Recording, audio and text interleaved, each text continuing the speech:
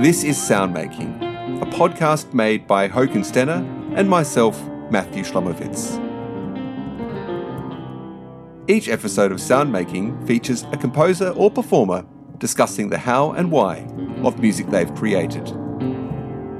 For this episode of Soundmaking, I spoke with Sean Clancy, a composer who also performs on synthesizers. We spoke about Sean's superb new album, which is called Inventions and Canons. At the start of this episode, you'll hear a short track called Sigh, and at the end, a longer track called High.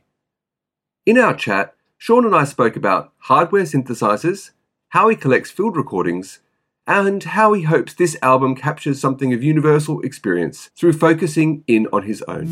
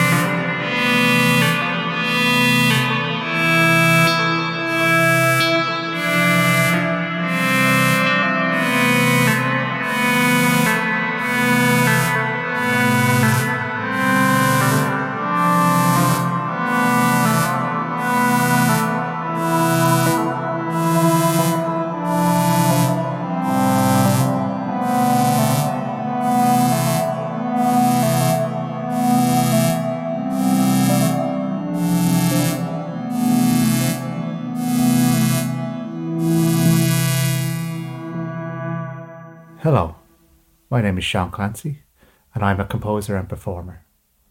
I was born in Dublin, I grew up in Dublin, then spent a few years in London and in Paris, and I now spend my time between Dublin, where I live, and Birmingham, where I teach composition at the Royal Birmingham Conservatoire. I'm a composer and I'm a sometime performer. The track you just heard is a track called Sigh, and it comes from an album called Inventions and Canons, which was released in November 2021. It's an album with 7 tracks on it, which are made from mostly field recordings and environmental sound collected from 2017 to 2001. Mostly recorded on my phone in a very kind of off-the-cuff kind of way, in an improvised kind of way. Sigh, which is track 4 on the album, is the most different on the album because it is the one track that doesn't have any environmental sound or field recordings on it. And the piece is included really as a kind of thing that doesn't belong. I like to have things that are a little not belonging or outside of the environment of the piece. Of all pieces, really, and this track Sigh is the thing that doesn't belong on the album.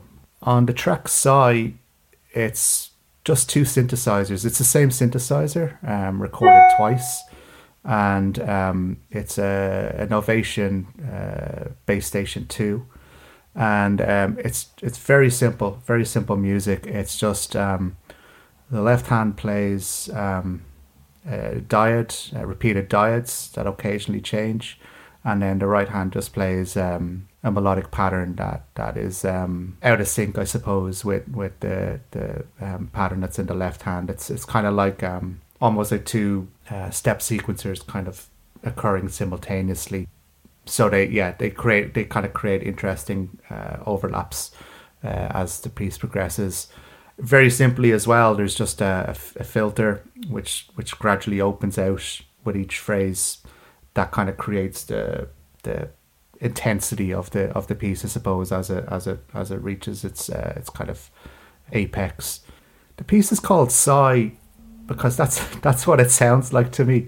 I wanted to title all of these pieces really after the most prominent sound that you hear on each track, and because of the way the envelope is shaped on the synths for this track, it kind of has this almost kind of sighing feeling to it.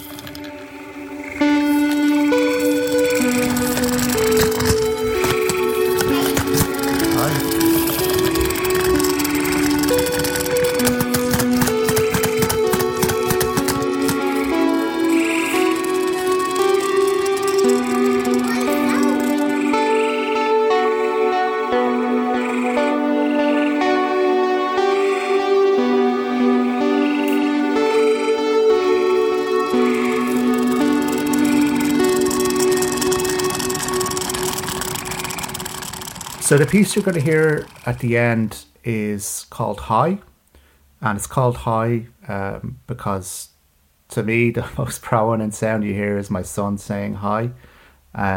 There's also a little rhyming scheme in the titles, which I think is kind of nice, but that's beside the point. This piece High it's made up of a lot of different sounds. I think the earliest was recorded around 2018. Which are these frogs that live in my parents-in-law old house in Connecticut. They had like a pond at the bottom of their garden, and there was all these frogs that lived in there. They make a really cool sound. I mean, it's probably not that exciting for people that live in Connecticut. They probably hear it all the time, but to me, it sounds really cool. And so I recorded those frogs in 2018, and I have got thousands of recordings made on my phone. And when I was making this album, I kind of went through everything that I had and thought about what were like kind of exciting sounds that excited me. And then I started to kind of orchestrate them in a way, in a kind of composerly way, inverted commas, composerly way. Thinking about recorded sound the same way I would think about a flute and a clarinet working together, or any kind of orchestration. So I went through all of these recordings, and I knew I kind of wanted to use the frogs as the kind of basis, and I tried to find other sounds that would work well with that. And one of the other sounds that I thought worked very nicely was my son playing with the salad spinner. It's this thing where if you press this button on top of this thing, it spins the salad around, and he loves playing with this. And when we're getting ready in the morning down in the kitchen, he'll kind of play with this all the time. So I caught him doing it one day, and I thought the sounded really interesting to me again. So I also thought it would work well with some of these things that were I had already. So that's the kind of second kind of prominent sound you hear. And you hear my son saying hi and me saying hi back to him saying a couple of other things. This was maybe around 2020, so he wasn't talking so much. My son is 3 now. Well, back then I think he was like 1.5, going on 2. Yeah, so you hear him on it, and then the soundscape morphs into different kind of related sounds. Like other sounds that you hear on it are my front gate. You hear rain on my roof when I'm in the attic, and then you hear seaweed popping on a beach in Dublin. There's a couple of other things in there. I can't quite remember all of them now. But yeah, generally speaking, I'm thinking about it in a kind of orchestrational kind of way. I'm using my ear. I'm not kind of using any kind of system to generate the material. With this, then you hear a synthesizer playing a kind of invention, for want of a better word. The synthesizer I used on this album is an Ovation Bass Station 2. which is a hardware synthesizer. Hardware synthesizers being made up of a number of components like an oscillator and filter and an envelope generator. Mostly with a keyboard. Most synthesizers have a keyboard, which allow you to control pitch or frequency. These are different to computer music, for example, in that you have a very tactile relationship to them. You turn a knob or slide a dial or hold down a key on the keyboard, and it has a very immediate and responsive impact. You hear exactly the things that change when you change a parameter on one of the dials or a knob. It's very immediate, which is slightly different to using software on your computer, which to me at least doesn't have the same kind of immediacy and doesn't have the same kind of tactility to them. So I prefer using them for this reason. And how I created the sounds for this album was really just experimenting with the synthesizer in a very hands-on way. I would be listening to the field recordings that I would make, and I would try and kind of, as I kind of like to think about it, like tune the synthesizer to the soundscapes. I think this piece or this collection of pieces can be experienced in a lot of different ways for individual listeners. I think that it's certainly the most specific thing I've ever written.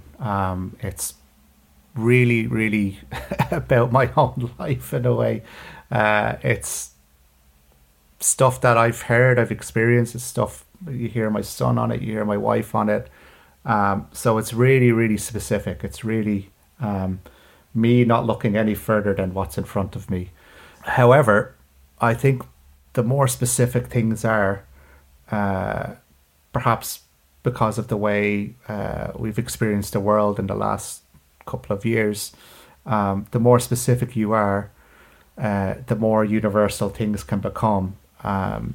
People can relate perhaps my experiences to their own experiences. They might see or hear some of their own existence in the things that I'm exhibiting, the sounds that I'm exhibiting.